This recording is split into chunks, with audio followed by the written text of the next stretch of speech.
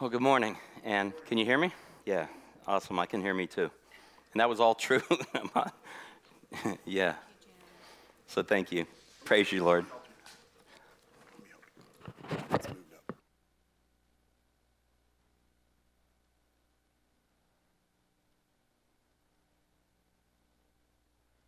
There you go. Hey, I can hear me now. Can you hear me now? So, man, I am so proud of you, church. Today was like, oh my goodness, there's some seriously hungry people came to church this morning. Yeah, right? Because that makes all the difference. It's that hunger. And that hunger means that we actually have faith that God is going to show up. I know that he's in us. Yes. But there's this thing about hunger that makes such a difference. When you're hungry, as in your stomach's growling, don't you feed it? Well, what if we stirred that hunger up in ourselves every single Sunday when we came to church expecting to encounter God? What if we stirred that hunger up in ourselves every single Sunday in such a way that we wanted to be a people of his presence in such a way that God wants to actually come and participate in our worship. And he wants to come and participate in the message that we serve up.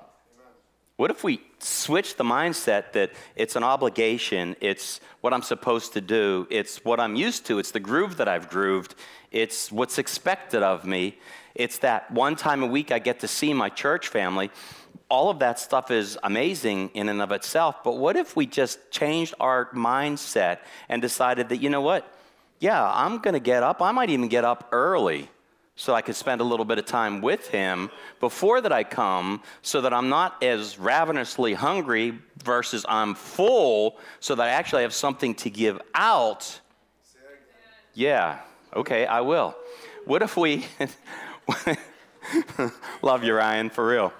So what if we actually shifted our mindset in such a way that we chose to even get up a little bit early on Sunday morning, go seek his face. I don't care if you do it from the bed, from the bathroom, from the shower, from your loft, wherever it is in your home that you want to do it, just do it.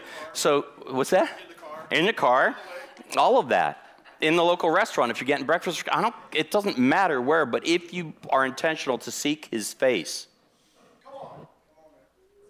so that when you come here, you're full, so you've got so much to give out that as soon as you walk in the door and you hug somebody, if they're not in a place, you spill over to them and they become hungry. Seriously, come on. Because the difference between this Sunday and last Sunday was the hunger. That was the difference. That was the difference. So, Father, I thank you for your hunger. I thank you, Father God, that you wrote this covenant with you so that it can't fail. So all of us just take a collective sigh. We don't have to worry about getting it right. He did. And he wrote it in such a way that it's a not miss opportunity. It's a can't miss. It has to happen because he wrote it with him and he's absolutely perfect. Absolutely perfect. Absolutely perfect. So today's message, if you haven't already figured out, and they didn't know the title of the message, they just knew Tim had invited us to share testimony of what took place in Georgia. And it's not because we went to Georgia, it's a piece of it, but it's because of the hunger that he stirred up in us, and we've chosen to give in to. So the title of today's message is Encounter with God. And in a minute, Tina is going to share from her perspective, but anyway, it's just absolutely amazing. So turn to me to Luke 8, verses 1-3. If you've got a tangible, I can't help it. I've got two of them with me. I'm to the place now where I actually can't spend a ton of time. I don't even have it with me. Yeah. If you've got your electronic word with you, awesome. If you've got a tangible word, I need to be able to smell it and hold it and write in it. So turn to Luke 8. I'm going to be reading from the New King James. And Luke 8, 1-3, is about a radical change in the encounter. So I want to talk to you about, and we want to talk to you about today, what happens in the encounter. We're not talking about an event, because I've been to plenty of events. We've had some of those events here, where everything's all hopped up and everything's all hyped up and everybody's all excited. And then the next morning, it was an event. But when you encounter God, or I got to flip it, because what I think happens is he encounters us, not necessarily the other way around. And I'm not saying we can't encounter him, but I'm just telling you where he's got me at this point, it's about him encountering me. It's about him inviting me into the encounter with him. And the way that seems to happen is this longevity of him building up hunger.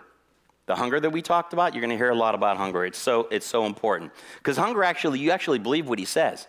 You actually believe that he actually wants to be one with you. He wants to be intimate with you. He wants to be in that relationship with you. The whole reason that Jesus went to the cross in the first place, that's what it was all about, getting us back into right relationship with him, right? Not right relationship that we dot all the I's and cross all the T's, because if that's the case, we're all doomed. Come on. And it's not the case. So he wrote it with himself to ensure that this thing would happen. Why? Because he loves us so much, he wanted to make sure that he didn't spend eternity alone. He wants to make sure we actually get there. But we have to make some choices along the way. So anyway, Luke 8, 1-3. Now it came to pass, so if you go into Luke 7 and so on, Jesus heals a centurion's servant. Jesus raises the son of the widow of Non. John the Baptist sends messengers to Jesus. Just a couple tiny little things. A sinful woman is forgiven. Just some minor little things, right? Not a big deal, right? Just the ordinary day for Jesus, right? Come on. Let heaven come. Seriously. What if we get to this place where we change our mindset and we choose to let him encounter us or us encounter him, whatever way it is, what if we change our mindset in such a way that actually that could be commonplace for us? What if it wasn't about creating events to go do, but what if we just were? Because my insides are starting to shake again. Thank you, Jesus. Praise you, Jesus. So when you get to that place where you're so hungry for him that nothing is going to satisfy it, and you know nothing will satisfy it except for him, it just comes out. I'm telling you, it just comes out, and it settles some things in you. It doesn't mean you haven't dealt with inadequacy or whatever it is that you've dealt with your whole life. My big deal, most of my life has been inadequacy, not feeling like I was good enough. But he settled that thing because he chose to say that I'm good enough. And if I'm good enough for him, then it's on. I mean, I just have to believe it and accept it and receive it. And when that happens, for me it happened in the encounter. So now it came to pass afterward that Jesus, went through every city and village, preaching and bringing the glad tidings of the kingdom of God. And the 12 were with him. Listen to verse 2. And certain women who had been healed of evil spirits and infirmities, Mary called Magdalene, out of whom had come 7 demons. It doesn't say that she had a hunger for Jesus, but can you imagine if you are in this place and you haven't dealt with torment, I want to talk to you. So let's just think about the torment that you've dealt with in your life. Whether it's 7 demons like she had or whatever, it doesn't matter. You've all dealt with torment. How desperate are you to become free of the torment is the key. That's the key. We've been blessed to minister to so many people, and I'm telling you, when it goes really well, because we're always willing to let him use us to help the person sitting before us, but if the person sitting before us isn't hungry and desperate, we might as well play a game of gin rummy, because that's about what happens. But when they come to us and they're hungry, yeah, heaven does come to earth and move through that person, and they are permanently marked and changed. And they can no longer go back to where they were. Yes, we have the option to go back. Lot's wife, boom, done, right? So we always have the option, but you get to the place where you actually can't make that choice anymore. And when you can no longer make that choice, your past can no longer come with you and torment you. Instead, your past comes with you and changes other people's lives. And that's what it's supposed to do. I'm just a little hopped up, and it's not because I had. So Mary called Magdalene, out of whom had come 7 demons, and Joanna, the wife of Chuza, Herod's steward, and Susanna, and many others who provided for him from their substance. So after he freed them, that's when their stories really begins. That's when Mary Magdalene's story really begins. It's after the encounter. And she provided for him from her own substance. So from whatever she had, it doesn't matter whether she had a lot or a little, she then spent the rest of her days providing for Jesus because of the encounter. So it's our choice, by the way, in the encounter. You can make it an event where you go to bed that night and you get up the next morning and it's like, oh yeah, that was cool. Or you can allow it to do what it was intended to do by Jesus and mark you in such a way that you're permanently changed. Amen. He gave us free will. John 19:25 talks about standing by the cross of Jesus were his mother's sister, Mary, the wife of Clopas, and Mary Magdalene. Man, they were standing at the cross of Jesus. Do you think they were being quiet? Do you think those women were just standing by idly, just calm and everything? I'm pretty sure not. I'm pretty sure they were showing some outward emotion because their king was up on the cross.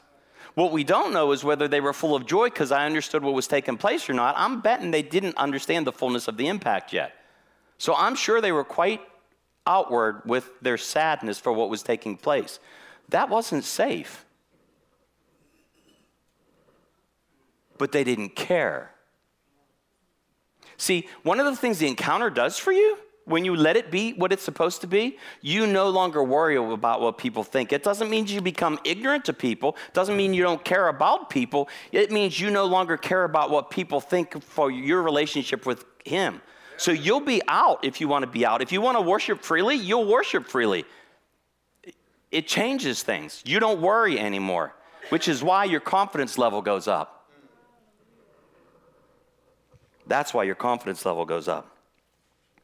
Mark 16:1 tells us that Mary Magdalene was one of 3 that bought spices that they might go anoint Jesus' body.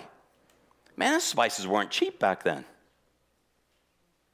So this was an investment to go anoint his body, which was commonplace back then. It's what you did with the dead. Turn to John 20.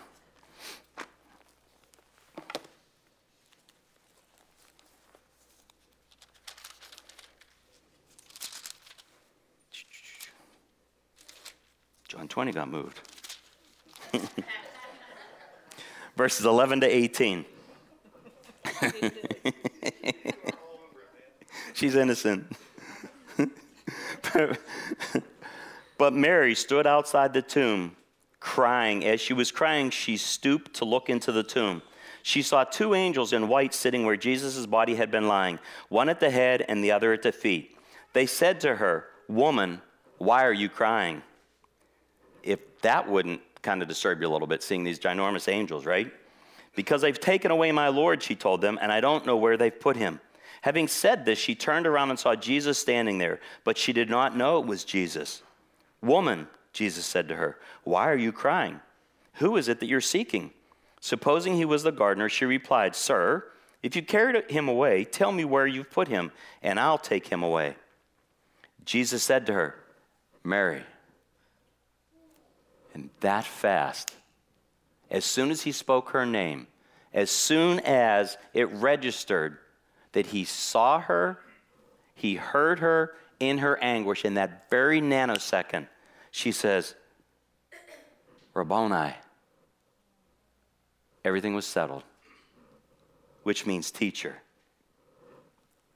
In an instant, in an absolute instant, her anguish was settled.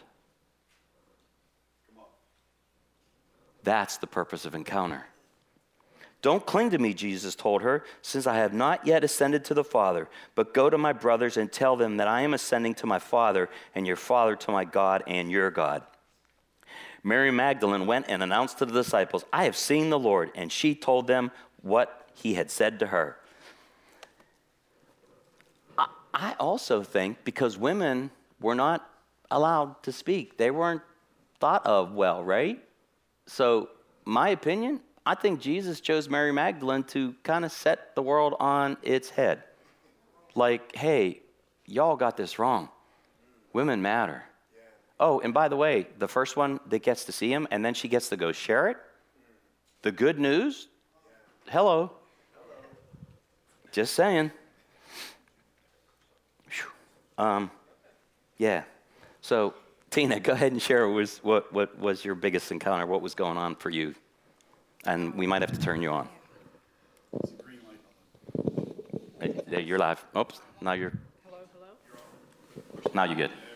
Hello. Yes, that's pretty much been our journey to go seek after God. And whatever we feel like a nudge or suggestion of going, we're there. Well, this last trip here to Georgia was another event. And there was a dry season. It was a very long, dry season. But God just kept in prayer. He kept speaking particular things. And I know you can relate to this because when he's speaking to you, it seems like this is popping up in front of you again and again and again and again. And everybody, is there anybody here who is not on a journey to have the past be done with? Can I see hands of those who are in that journey of having the past be done with? Hallelujah. Because that's important that we see that and know that he declared it finished. It is finished. It is finished. We want to stand on that. But we're in a journey, right? Glory to glory, sanctification to sanctification. So here I am in my journey, and Georgia comes up. And it came up, and it was interesting because everybody know that they were here at King's Church, that they were here. Does everybody know that? Where we went, the pastor taught, what was it, Todd? Todd that was here, and he did the baptism thing here. Well, Jeff was on fire with the idea of going. I was like, how come I'm not feeling that fire? Like, I should be, like, ready to go with that.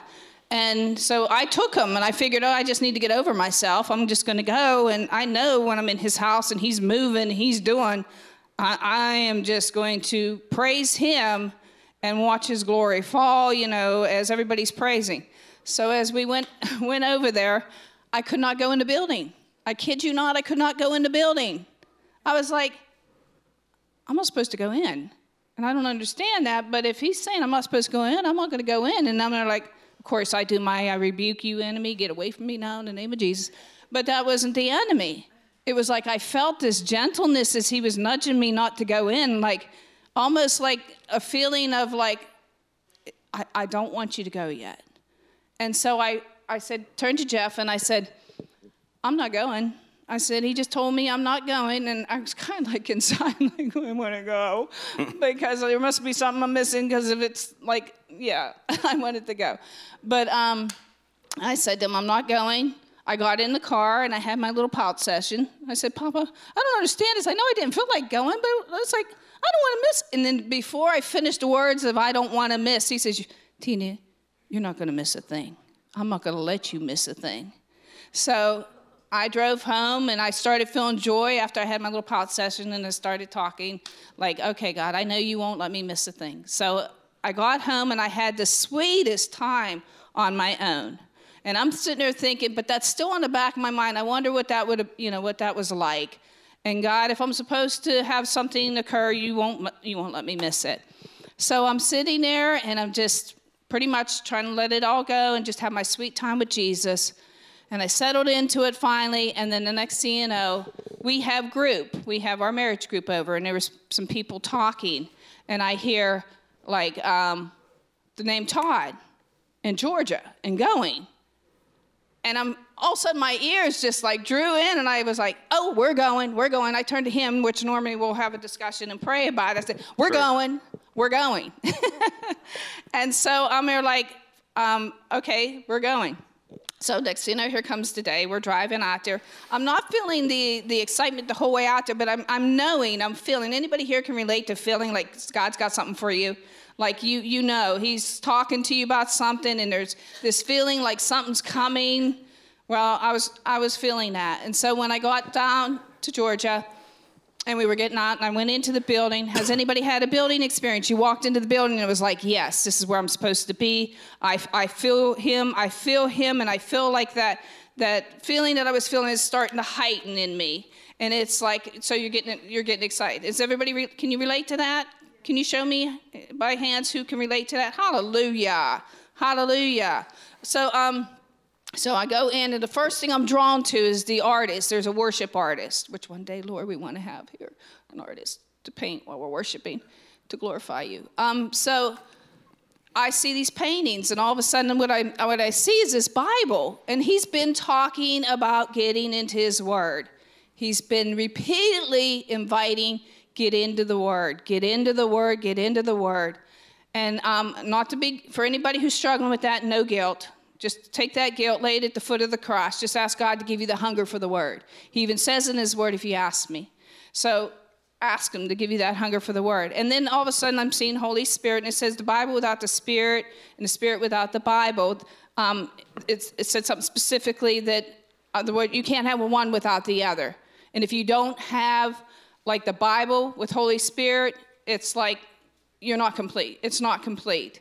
And I appreciated that because, again, I'm getting confirmation, and I'm like fired up, like, yes, yes, yes, Lord, yes. Okay, I'm gonna get in the Word, and I hear you speaking, but it's not like I'm going to force myself because I hear you speaking. I want the hunger. I want to go after it with a passion. I want to go after it with a hunger.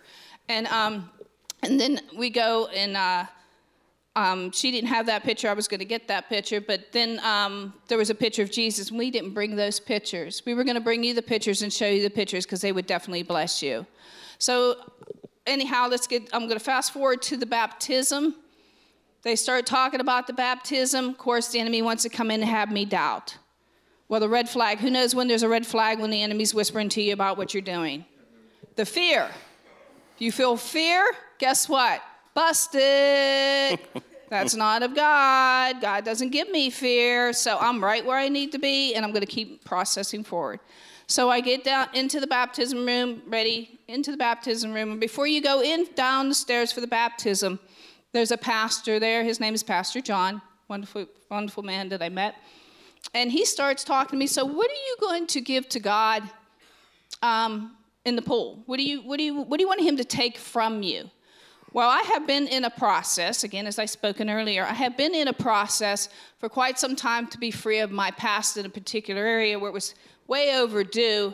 And I can look at it, perspective is a very strong thing. I can look at it one way or I can look at it another. And I choose to look at it the way God says he wants it to be seen. And it's like, okay, I can look at it that, Lord, this has been forever. And I go through these places where it's like, Lord, when's this going to end? When's this going to end? When I should have been thinking more of like, you've already finished it. But I was where he had me. And I started noticing and seeing him taking me through, everybody's familiar with layers, right? Getting taken off the layers. Okay, I've been in on that travel, that road pathway of him taking off the layers. So I'm there and I'm talking to the pastor, and I said to him, I said, I've been in this process.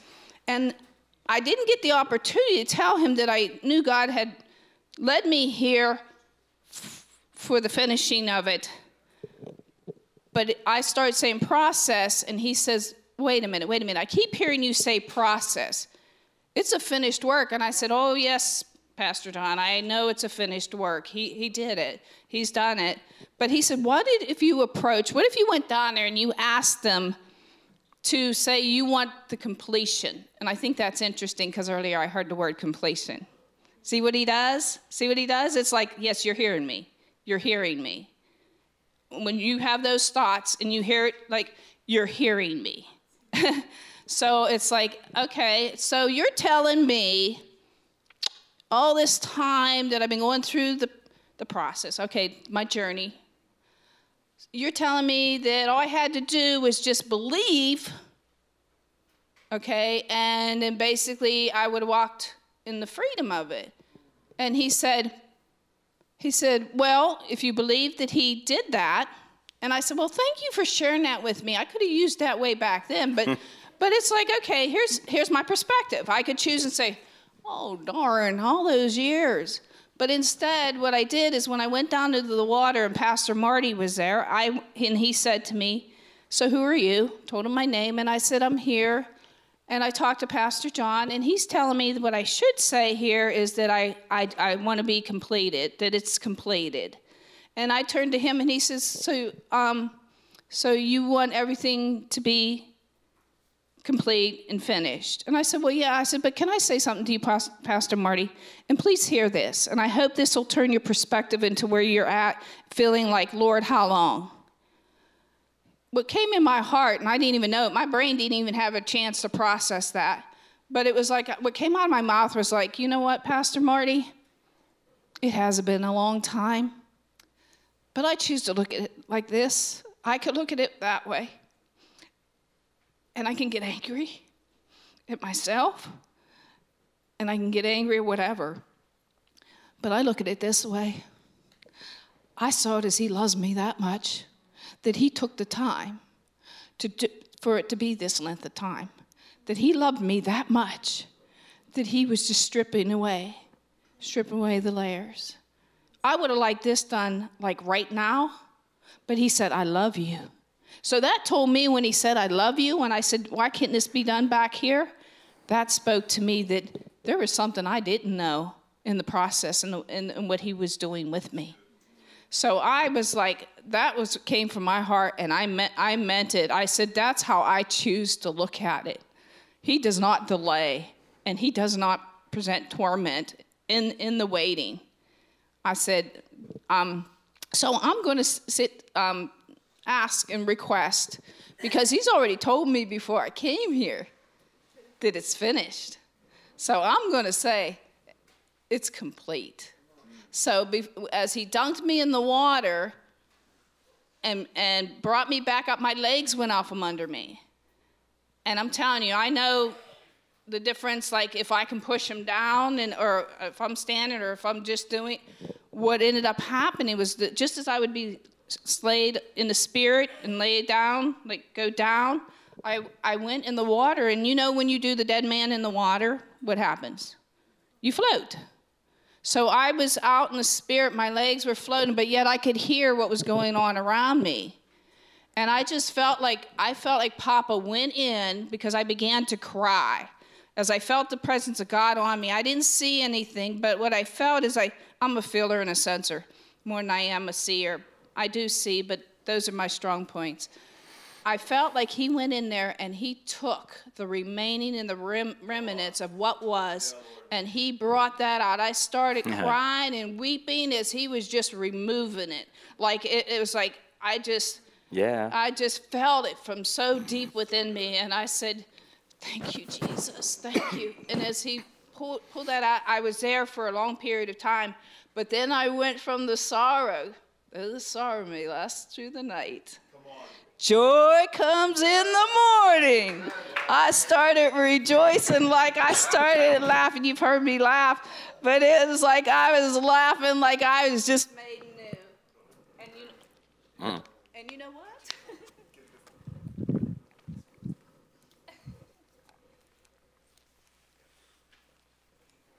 3. And you know what? I was. I am not the same Tina that you saw before I went on that trip. I felt like my confidence went up notches. I felt like as you see me moving and dancing, it's because I am free. I know you see me moving and dancing a lot of time, but my dancing and my movement and my thought processes, I'm worshiping and praising, has gone to a new level. And it's like I couldn't imagine the place where he has brought me. And if like you were saying, the hunger, again, it's a choice. It's a power in your choice. Do you want to go with this perspective? You want to go with this perspective? And I know with the feelings and everything, but it gets to a point where it's like, no, God said, stand on the truth.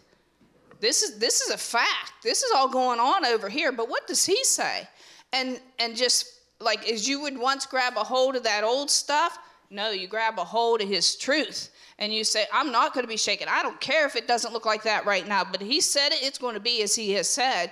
And I may be uncomfortable in the moment, but my joy is coming in the morning. For real. So I got up and I left there. Jeff and I was wondering too, with the baptism, I was wondering like if it was supposed to be Jeff and I going together. That was the other thing he spoke to me. He said, he made me feel and sense like, no, Tina, this is you going on your own. But on the next night, I was like, I felt when he said that there was something more with it, though. And I'm thinking, wait, you can get you can baptize twice? So I was like, okay. So the next night when they started talking baptism, I'm not going to go, I can dive in that. God was there. God did what he did. I'm not going to let thoughts enter in to say, oh, did I do the right thing? No. I've got the fruit of the mighty hand of God. That's where he took me, and nothing's going to take that from me, because Satan doesn't want me free like I'm getting free. God wants me free. He took me there. So I'm not going to allow those thoughts or dive into that and wonder like, oh, maybe I shouldn't have. But the second night, I got excited because I felt like he was saying, Jeff and I are supposed to go in to this one. And we were supposed to see Pastor Martin again, because he already got the first pieces of our being there. And it was so cool because we went in and he goes, oh, you're together. It's like, yes. And God, again, I'll speed this up. I don't want to take a whole lot of time. But what he did in that donkey was Jeff and I had been in quite a journey of our marriage. Mm-hmm. And I felt like God was saying, I told you I've given you a new slate. I've given you a new slate. It was time to celebrate. So I'm just letting you know with this cleansing, don't look back. It is finished. I'm confirming that clean slate that I spoke to you of, and not to look back. Not to look back. Even if the familiar comes forward, do not look back. So after that, we both received our dunking, and then we had the night of yes. There wasn't a lot of sleep happening. No, there wasn't. Actually, we got dunked. If you were really hungry, 1:00 in the morning is when we finally were able to be baptized, and it was so worth it. So worth it. So why don't you tell them about the next morning? So the next morning, Bishop was preaching. Mm-hmm. Now, this is so cool because this is really neat because God given this. He's so awesome because Pastor Jim is going to be doing deliverance. You know that next Wednesday? This Wednesday. This Wednesday. This Wednesday. And I kid you not. As he said, it's not spooky. Well, like Mary Magdalene, this is what was cool, him picking Mary Magdalene. I'm not boasting in the enemy, but I went through deliverances. And I know the experiences. I had the bad experiences and I had the good ones. And the bad ones were a bit dramatic. And then God said, no, he doesn't get the floor and make a show. So Pastor Bishop was speaking. Yep. And this is so cool. Because, again, I have to move this because I don't want to fall over it. But he calls up front, and he's saying, anybody here who felt like you've been under this weight, and you felt like you were being squeezed, and you couldn't connect with God, and you felt like you were losing your ability to connect, you felt like you weren't able to, like you were praying to the air, like you were praying to the ceiling, and like you wasn't getting any, it's a deception. When you get into that place, there's so much deception. His truth doesn't change there. There's this deception that's taking place. So we want to come away from the deception. So he called us. He said, we ran up and we stood there. And he said, I'm gonna command now because what the Lord has shown me that there is a spirit, a python spirit. Okay? Has been around a lot of his leaders. Trying to choke them out and trying to take them out. And so he said, the Lord has told me now we're going to break that off of you now. It has to release you now. All of a sudden, I kid you not, my body went like this. Like it turned as though I was like twisted around like this here. And I felt it, and I felt myself go the other way like it had wrapped, come around. And then I'm standing there and I'm going like, whoa, praise Jesus, I said, praise you, Lord, your mighty power. Thank you, Jesus. And then Jeff. And then as I'm listening to the bishop finish this, he said, and there's some of you that feel like you haven't been able to breathe. And I literally, without trying, where are you going? We're not quite finished there. So anyway. So anyway, as he was saying that, immediately I was forced onto my knee. It wasn't me going down to my knee. I felt that I was forced onto my knee, and my eyes were closed, and it went black, and I couldn't breathe. And the next thing you know, he says, and right now in the name of Jesus, I break that python spirit off, and you can breathe. And all of a sudden I went, it was wild, and I just felt this weightiness come off of me. We both, as we processed later, felt that weightiness come off of us, which just shows we just set you up, Jim.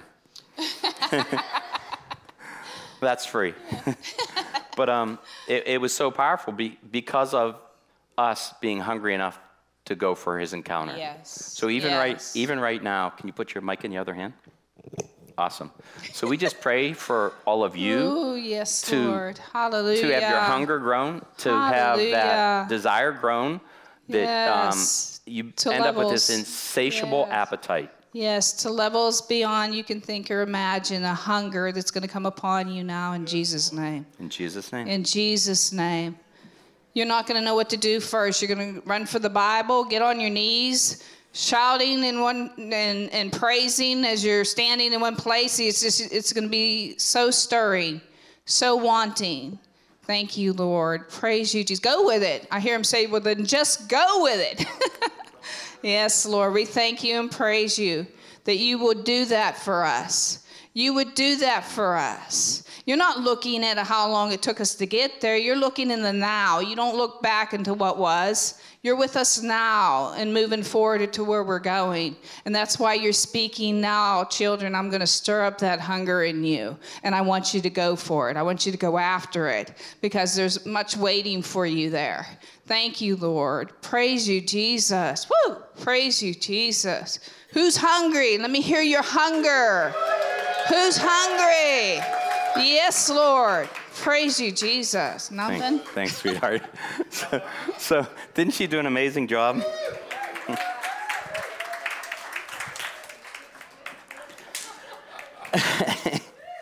It's all about the encounter, I'm telling you. So turn with me to 1 Kings 19. Thank you, Tina.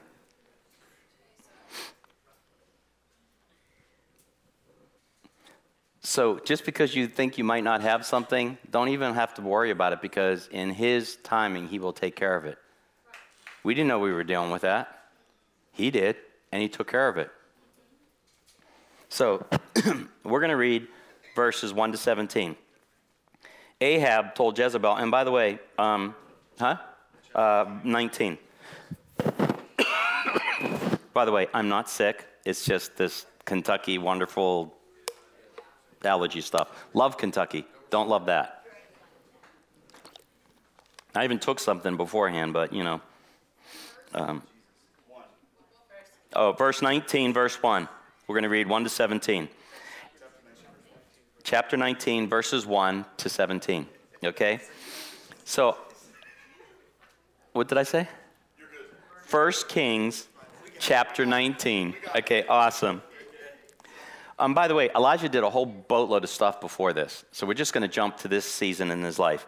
Ahab told Jezebel everything that Elijah had done and how he had killed all the prophets with the sword. So Jezebel sent a messenger to Elijah saying, "May the gods punish me and do so severely if I don't make your life like the life of one of them by this time tomorrow." Then Elijah became afraid and immediately ran for his life. Why do we do that? We get onto this mountaintop thing, God starts to elevate us, and all of a sudden somebody speaks a sideways word. We take it to be the truth versus the encounter that we just had with God, and all of a sudden we go run. What the heck are we afraid of? For real. What the heck are we afraid of? Thank you. But, okay, I'll make it personal, because none of y'all have done that. I have. I've spent a lot of years in that freaking dark, damp, nasty cave. And it's no fun in there. It's no fun at all. No fun. I'm just going to declare now that I've spent so much time in the cave. That's why the sinuses are doing this. I'm not in the cave anymore. So in Jesus' name, be healed. Then Elijah became afraid and immediately ran for his life. When he came to Beersheba, that belonged to Judah, he left his servants there, but he went on a day's journey into the wilderness. He sat down under a broom tree and prayed that he might die. Come on, seriously? Great encounter with the Lord, all kinds of great escapades, all kinds of fantastic stuff happened in the name of God, and all of a sudden, he's feeling all depressed and ready to take his life. Really? It just got really quiet. There's far too many Christians that that's their experience. Your Christian walk is not supposed to be a roller coaster. The highs and then we even sang it this morning. He's the same God in the mountains as he is in the valleys. The same God. He didn't disappear. He didn't take his weightiness from us. He didn't do any of that stuff, and he never will. He said, I have had enough. Lord, take my life, for I'm no better than my fathers. Then he lay down and slept under the broom tree. Suddenly an angel touched him. The angel told him, get up and eat. Then he looked, and there at his head was I can imagine that the angel said it just like I did. Like, really, dude? Now get up and eat. We're here to take care of you again. It doesn't say he said it that way, but in the moment, it fits, because that's pretty much what he deserves, and so do we if we get to that place where we can live an encounter with God and then all of a sudden become depressed and ready to end it all. Yeah, that's right. By the way, that's our choice. The angel told him, get up and eat. Then he looked, and there at his head was a loaf of bread baked over hot stones and a jug of water. So he ate and he drank and he lay down again. Then the angel of the Lord returned for a second time and touched him. He said, get up and eat, or the journey will be too much for you. So he got up and ate and drank. Then on the strength from that food, he walked 40 days and 40 nights to Horeb, the mountain of God. He entered a cave there and spent the night. Suddenly, the word of the Lord came to him, and he said to him, what are you doing here, Elijah? He replied, I've been very zealous for the Lord God of armies, but the Israelites have abandoned your covenant, torn down your altars, and killed your prophets with the sword. I alone am left, and they are looking for me to take my life. Did you hear how he started that? But the Israelites, blaming somebody else. It was dude's choice. Seriously, it was Elijah's choice to become afraid and run. That was his choice. Just like it's our choice. If God has told you what is going to happen, if God has told you, given you a glimpse of what your future looks like, then that's what it is. It may not look, see, feel, smell like it in the moment, but dang, find a place in this word that he's ever lied. You won't, so don't waste your time. But if you want to go there, actually, I challenge you. If you're struggling like that, go try to find it, because you're going to get so encouraged.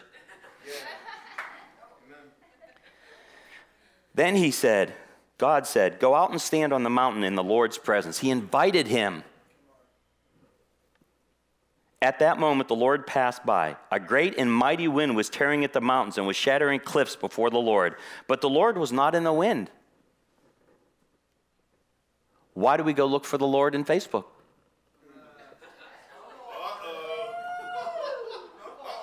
We're forlorn, depressed, and everything else, then what do? Scroll.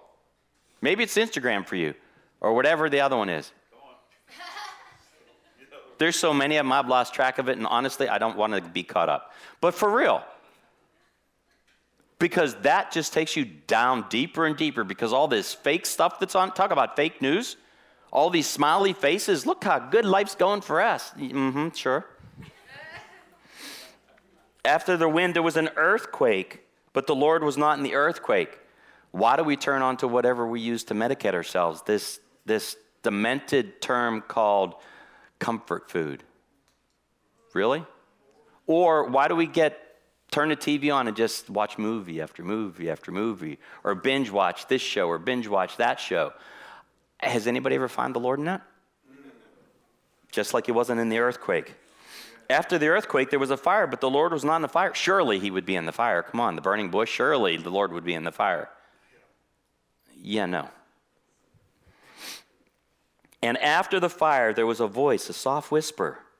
When Elijah heard it, he wrapped his face in his mantle and went out and stood at the entrance of the cave. Listen, a second time, a voice came to him and said, what are you doing here, Elijah? I have been very zealous for, see, here's the deal. We get all wrapped up and depressed in whatever else you might personally deal with, and we look for all these places to medicate ourselves, to take care of that emptiness. There's only one way to take care of that emptiness, and that's in the name of Jesus. So choose to have an encounter. You can have an encounter. Here's the thing. There is no reason you can't have an encounter wherever it is in your home. If you go in the prayer closet, awesome. If you go into your loft, awesome. If you do it in the shower, awesome. If you do it in the car, wherever it is you do it, you should be having an encounter with him when you talk with him. Amen. Because I promise you, he's listening. So good. 385 verses in the Bible talk about how God talks to us. 385. Yeah. I think it's important to him. I've been very zealous for the Lord God of armies, he replied, but the Israelites have abandoned your covenant, torn down your altars, and killed your prophets with the sword. I alone am left, and are looking for me to take my life. Who cares if they're cursing you or whatever they're doing? If you're living for the Lord and you're doing what it is that he's asked you, yes, out of the counsel of many there is wisdom. So it's not that we're called to live a life alone. That's stupid. He sent them out in twos. We're to live in life in community. But if we're living life in community, here's the thing. If I get a little wacko, I know Tim's going to call me to the side and say, Jeff, I think you might want to reconsider, or however he's going to say it. Pastor Jim gave your wife permission to do that. And actually, the way our relationship has gone over the years, there were some times that he pulled me aside and, Jeff, I think you're in a bad place. You need to get it together. And I love him for that, because guess what? When he did that, I had two choices. I could take offense. What the heck does he know? Or I could, wait a minute, is there something to this? And then I can get with Holy Spirit and say, was he right? And the one time I had to say, was he right? Holy Spirit. The other time it was easy. I didn't have to think about it. But had he not cared enough about me to do that, see, if we show mercy and grace to each other and we don't speak truth, then we're mean. God says he chastises those he loves. And that word chastise, that's pretty hard reprimand. Look it up. It's pretty intense. So your encounter with him, and I've had encounters with God where he's chastising me. And I'm grateful for those encounters, because in those encounters, I walk out and I'm not the same anymore, because you know what doesn't follow his chastisement when he's chewing me out for something that is whacked inside of me, or a thought process I'm having that's messed up? I don't walk away feeling beat up. I actually walk away feeling like, oh my gosh, he really cares about me that much that he doesn't want that thing inside of me. Amen. So, yeah. Then the Lord said to him, verse 15, go and return by the way you came to the wilderness of Damascus. See, he corrected him, and then he sent him on his way. He told him what was next. When you arrive, you are to anoint Hazael as king over Aram. You are to anoint Jehu, son of Nimshi, as king over Israel, and Elisha, son of Shaphat, from that place, as prophet in your place. You know what's interesting there, and we don't have time for this? Elisha only got to fulfill the anointing of one of those. Elijah only got to fulfill the anointing of one of those.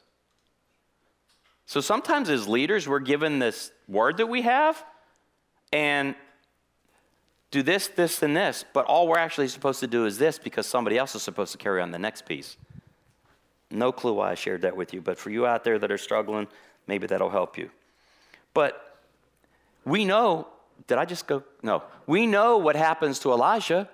He ends up getting carried up in a golden chariot. What a way to go. So clearly the encounters with God got him to a place where he could trust. And it didn't change God's plan for him because he ran and hid in the cave. It didn't change a thing. The only thing that changes when we get messed up like that is because we doubt him. Yeah. He's not a man that he should lie. Anything that he's spoken in here is truth, and anything that he's spoken to you, or any of the amazing prophetic words that you've received, they're true. Come on. When we were down in Georgia, the moment I touched the handle to let Tina, because that's what I do. Chivalry's not dead. I opened the door for my wife to walk into the building first. And as soon as I touched that handle, my inside started to tremble. Not in a fear way, like everything inside of me was shaking. And I've had that happen 3 times in my life, 4 counting this morning. I've had that happen 3 other times in my life. And when that happens, I know God's about to do something. So, and by the way, for anybody out there that says, oh yeah, that's Jeff and Tina because they're, no. She just told you one of the reasons we got in the baptismal was because of the work that he's been doing in our marriage, so we got in there to celebrate. Okay?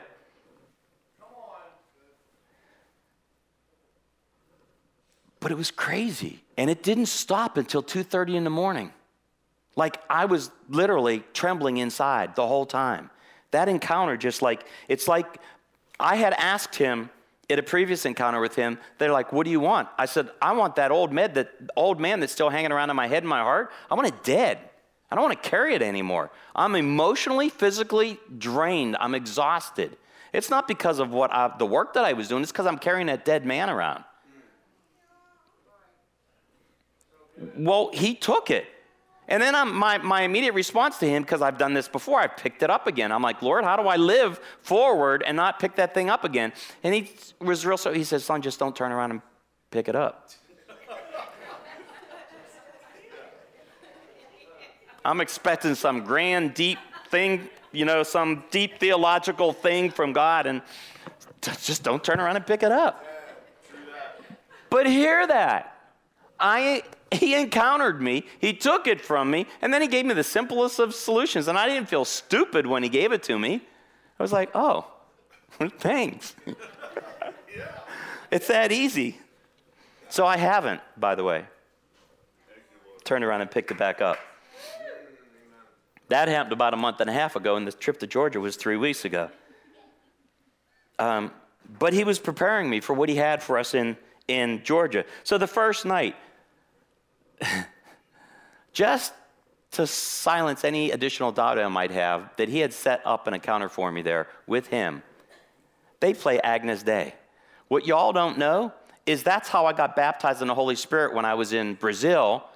And for the 3 days prior to that, I got Tina on one side of me, and I got this sweet grandma from Virginia on the other side of me. And the Brazilians speak Portuguese. So they're praying over these people, these Brazilians that speak Portuguese and hear Portuguese, and God's manifesting. And I'm in the center.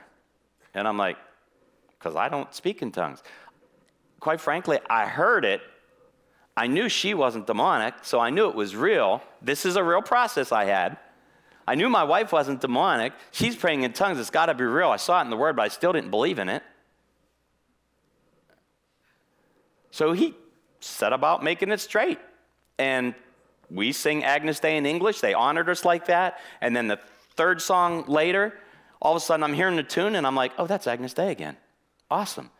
And it was the Third Day version. Love that version. Mac Powell. Anyway. So anointed.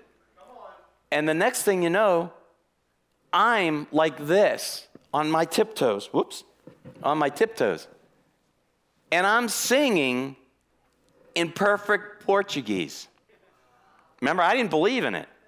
And I knew I was because I was surrounded by Brazilians and I sounded just like them. That's never happened since, but I do pray in tongues. Just to the best of my knowledge, not Portuguese. But he used it to do that.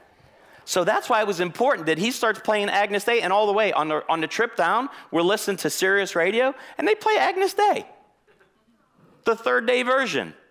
And I'm like, what? So like he's setting it up, right? And then, if that's not enough, the guy teaching that night, he's teaching on the Israelites crossing the Red Sea, which I had just taught on the week before. I'm like, no, you didn't. Seriously, that's exactly how I said it. I'm like, what? I'm like, okay, God, I got this. Well, no, you got this, but I'm getting it. And so that night, as I'm praying, and yeah, it's not about the water, guys. It's really not. It's about the encounter with him. He just chose to use the water in this circumstance for us. Why? I don't know. And when I get to heaven, I'm not going to give a rip. I got to have a whole lot more things like just being in, like, what? I don't even know if I'll be able to stand, but anyway. But he told me in that moment, he says, you've been retreating to the cave. That's how I found out I've been retreating to the cave. What does that look like for me? He would start to elevate me, and all hell would break out. Every single time. For the years that I've been coming here and I've been invited to preach, I would get to the place right before that, and all hell would break out in my life. And I would turn and run. I would retreat instead of press in and press forward. That's what it looks like. Come on, man of God. And it's like, no more. It's been 3 weeks, and I have not gone back to that cave. That it does not mean that all hell didn't break loose. And I got to preach this Wednesday. So we had this amazing conversation with Tim and Don, and I had this amazing conversation with Tim on the phone, and he invited me to preach. I knew I was preaching Wednesday, which I did on healing. I don't know why I looked back there like there was, but It's behind you. it's behind me. And he had asked me to go ahead and preach today as well. Well, I had never preached here Wednesday and then Sunday. Boy, did all hell break loose. And so Tina said to me, she said, hon, don't give up that ground. It's not the enemy's, it's yours. Come on. And I'm like, okay. So I said, enemy. Everywhere I put my feet will become my territory. Everywhere. And the same is true for you. Yes. The encounter is designed to change you, period. So Pastor talked about how God loves the darkness. I'm not going to be able to share all this, but I'll share what's important, and God will do the rest. But he talked about God loves the darkness. And when he said that title, I'm like, what? And then he went on to explain. For whatever reason, Holy Spirit had him praying with the lights out. And he told him, he said, you know what? You've been praying for the wrong stuff. He's been spending his time in prayer all about his petitions, which, by the way, is truth.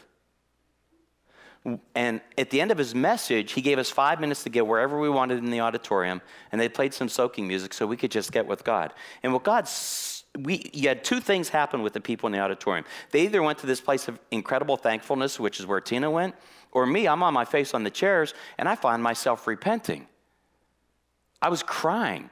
And it wasn't because I tried to cry, it just came out. And I found myself saying, I'm so sorry, Lord. I'm so sorry, Lord. I'm so sorry for everything that I've elevated above you. Why do you think I could speak about Facebook and comfort food and binge watching whatever TV show? Lord, really? I'm so sorry. He said, son, you have elevated everything above me. He said, hear my heart, son. I want your time. Repentance didn't hurt. And yes, I cried. Godly sorrow leads to repentance. Man, it just came out of me. I didn't have to manufacture it. It just came out. He said, son, I want your time. I love you. What if you put some of that stuff? What if you quit seeking my hands,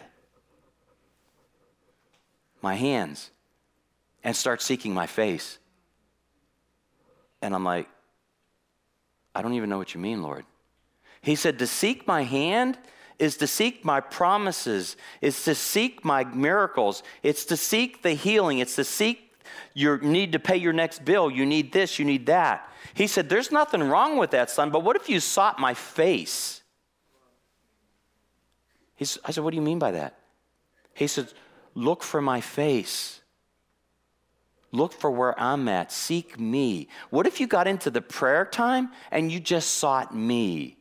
He says, son, I promise you, if you start to do that, you will find my hand. But son, have you ever found my face by seeking my hand?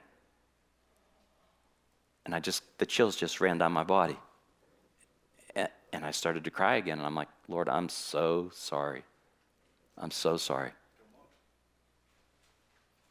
So we've actually been seeking his face. And we've been coming here on Tuesdays. Tuesday's my church day. Right now, there's going to be more. Just going to speak that now in the name of Jesus. But we've been coming here on Tuesdays from 6 to 7. If you want to join us, the next 2 Tuesdays we're going to be here, 6 to 7. And we're praying for the church. But we're praying for the church by seeking his face. The petitions always get lifted up. But oh my gosh, the way that I'm praying now for the petitions is so different than it was before. Because I don't have the slightest doubt that one of 2 things is going to happen. He's going to show me whatever my petition is actually not important, or he's going to settle it in my heart that it's going to take place. Why? Because what matters to me matters to him. How did he settle that in my heart? Through the encounter. You don't have to go to Georgia to have the encounter, though. That's the thing. The encounter, because he's in you, can happen in your prayer closet. But it most assuredly should happen every Sunday, or this Friday, since we're going to have worship circles. Yeah. We should no longer have an event take place like worship circles that has 5 people. Why? Because I know our lives are busy, but have we elevated stuff above him? And you know, since he's been working on changing my priorities, the important stuff on the planet is still getting done. It does not make sense mathematically. But it is, because he cares about that stuff. But when you choose to look for encounter with him over everything else, yeah, it changes everything. It changes everything. We need to host his presence above all and everything else. Presence for only one thing, to see his face so that we can follow him. When your eyes are stayed on him, you got no other option but to follow him. It becomes easy. The crap still hits the fan, yes. And yes, you do this sometimes because you get shaken. But notice my feet didn't move. Just like the song that we sung about the firm foundation today. We need to seek him for one thing only, his face, to see that we can, so that we can follow him. Not for strategies, not to learn about sonship, not even for healing, just to see his face so that we can follow him. We must acquire passionate pursuit to be able to be a resting place for the power and presence of the Holy Spirit. That needs to be our number one priority as individuals and corporately. As individuals and corporately. And by the way, corporately can be in your home. Where 1 or 2 are gathered, there he will be. We had the marriage group, which has been fascinating. Last night it wasn't as well attended as usually is because there was some wonderful, beautiful God things happening in couples' lives. But a couple showed up, and when they showed up, guess what? The presence of God rested on them, and he undid some stuff that was in them that was twisted. We didn't set that up. He set it up. In his presence, things change.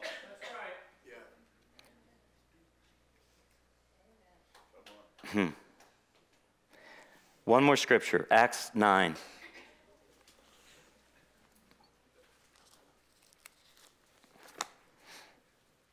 While you're going to Acts 9, I don't know when it was. It doesn't matter while we were on that trip. But we're worshiping. And it was so cool because we moved up. And the group that was behind us found us so they could be behind us again. Which was so cool.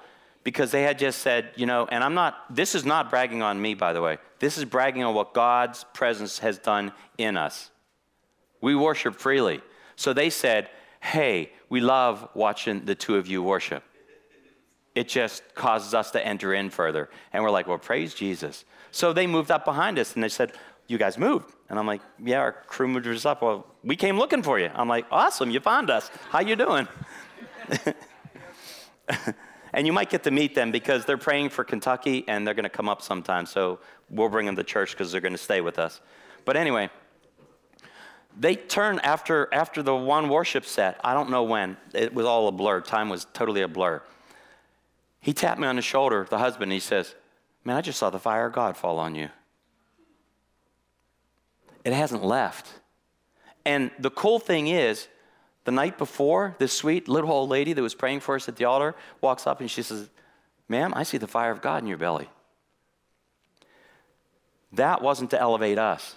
That was to elevate God and encourage you that what he can do for us, he can do for you. Because I've been praying for the fire of God for a long time.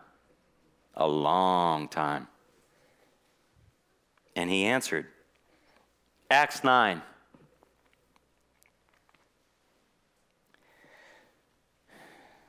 It's the Damascus Road encounter. I really don't have time to read it, but it's the Damascus Road encounter.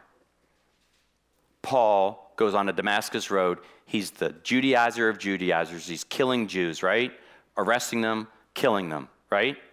And all of a sudden, this bright light, so bright, he gets knocked to the ground, eyes open, can't see, has to spend 3 days without food and water, waiting for, and Jesus tells him, why don't you just think about the way you're going to suffer for me? And he encounters God, right? He encounters Jesus in a powerful way that changes him. So much so. So that encounter, in my opinion, because encounters are for different things as I was reading these. The first encounter was to encourage Elijah, right? Was to encourage Elijah. That was the second encounter. The first encounter of Mary Magdalene was to set someone that was demonized free. Elijah was hungry. She was demonized. She needed help. And then in this one, Paul was going to miss it. Paul was going to miss what he was called to do on this planet. And Jesus says, enough is enough. Here you are. Now's the time. And he set things straight. And Paul, you know Paul's story. My goodness. We wouldn't have a lot of the New Testament if it wasn't for Paul. Hello. So you're not going to miss your encounter. Then we could go on to talk about Jacob wrestling with God, which was all about hunger. Joshua encountered God in the tent of meeting with Moses, and he wouldn't leave. He goes on to defeat 31 kings and set people up on their place on the mountain, and he's 100 and some odd years old, going strong, right? Abraham in the burning bush. Moses talked to God and wouldn't go unless God did. The woman at the well found her identity in the encounter. The encounter changes things permanently if we choose to allow it. So today, thank you for listening, but for today, what I want to pray is for those of you that haven't had an encounter in a while and you want an encounter. But here's the warning or the caveat. If you want that encounter, I want you to come hungry so that we can pray for that encounter and then accept it. And by the way, for anybody that forgets what happened an hour ago, we had an encounter. But if you need a fresh encounter, if Tim and Dawn and Tina and Jim could come up, please. And if you could lay down some track, I don't care, something chill. No words. But what I want you to do, if you haven't had an encounter in a while, or you need a fresh touch from God to have that encounter, then I want you to come forward and get prayed for. Man, on these Wednesday fires, everyone's been coming forward. Come on. Where's the people that come on Wednesdays? Where'd you go? You can come up and lead the way, right? But I'm not gonna pressurize you and manipulate you to come forward. But I'm telling you, if you want a fresh touch from God, if you want an encounter with God, come up and we'll be glad to pray with you. And you will have that encounter. And for those of you that are ready to go, well, I bless you in the name of the Father and the Son and the Holy Spirit to have that encounter as you go.